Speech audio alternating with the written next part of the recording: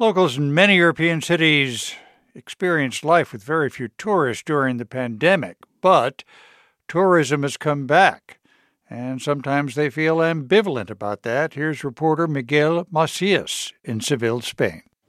If you ever visit Seville, chances are you will visit this area. Yeah, well, we are in the most touristic area in Sevilla, Barrio Santa Cruz. Juan Antonio Gomez is a chef and restaurant owner. One of my restaurants is located in Calle Mateos Gago, and we are sitting right now in a table with a beautiful view, the tower, Giralda. The Giralda, part of the majestic cathedral of Seville. The view is beautiful indeed, and tourists from all over the world crowd this landmark street. We have pretty much tourism all year. Tourism in Seville has come back in full force after the COVID-19 pandemic. It represents 20% of the city's economy. Many locals live off of this industry that keeps growing and seems to have no limit. That is good news for Juan Antonio. He opened his first location, La Azotea, 15 years ago, in an area that was not really that touristy back then. His clients were mostly locals. But soon as, in like 3 months, we start to receive our first tourists, and a year later, we have everyday lines at the door, the opening time for 30 people, mostly tourists. But Juan Antonio wishes he could see more locals around here. He actually grew up in the neighborhood. Yeah, actually, where we are sitting right now, that was my way to my school, which is like 20 meters from here. Mi nombre es Ana Palacio, soy directora del Colegio Público San Isidoro. Ana Palacio is principal of that very school Juan Antonio attended. It's located in the heart of Seville's historic center.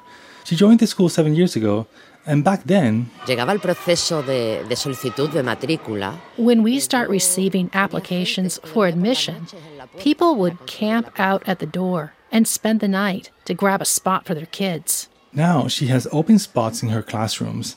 Ana looks up and points at the beautiful old houses in front of the school. Todo ese edificio, que todo antes eran familias de este cole. All those houses where families used to live and send their kids to our school, all those houses are now apartments for tourists. A recent study by the Tourism Trade Association finds that over 60% of properties in Barrio Santa Cruz are now used to house tourists. For Ana, this is not just a small inconvenience. I have real issues here. When kids enter and exit the school, I have a crowd of tourists at the door. Since the school building is a beautiful old convent, the tourists want to take pictures and shoot videos. The tourism boom is causing an exodus of sorts. Locals have been leaving the historic center for other neighborhoods, driving up rents across the city. And Ana Palacio tells me that tourism is also affecting the way locals enjoy the city center. They don't even feel welcome at tapas bars and restaurants. In Seville, you order the first beer at the bar, then you sit down and chat with your friends, then maybe you order a tapa, and after a while you order another one, and before you realize it, it's 5 or 6 in the evening. That would be the civilian way. But many restaurants prefer to cater to tourists. They sit for an hour, order fast and copiously, and they move on. It's gotten to the point where it's not unusual to see places that don't serve tapas anymore and won't let you sit at a table if you're not ready to order a meal. Ana gets emotional when talking about how the city is changing. Tenemos el casco antiguo más grande de toda Europa. We have the oldest historic city center in Europe. Let's not ruin it.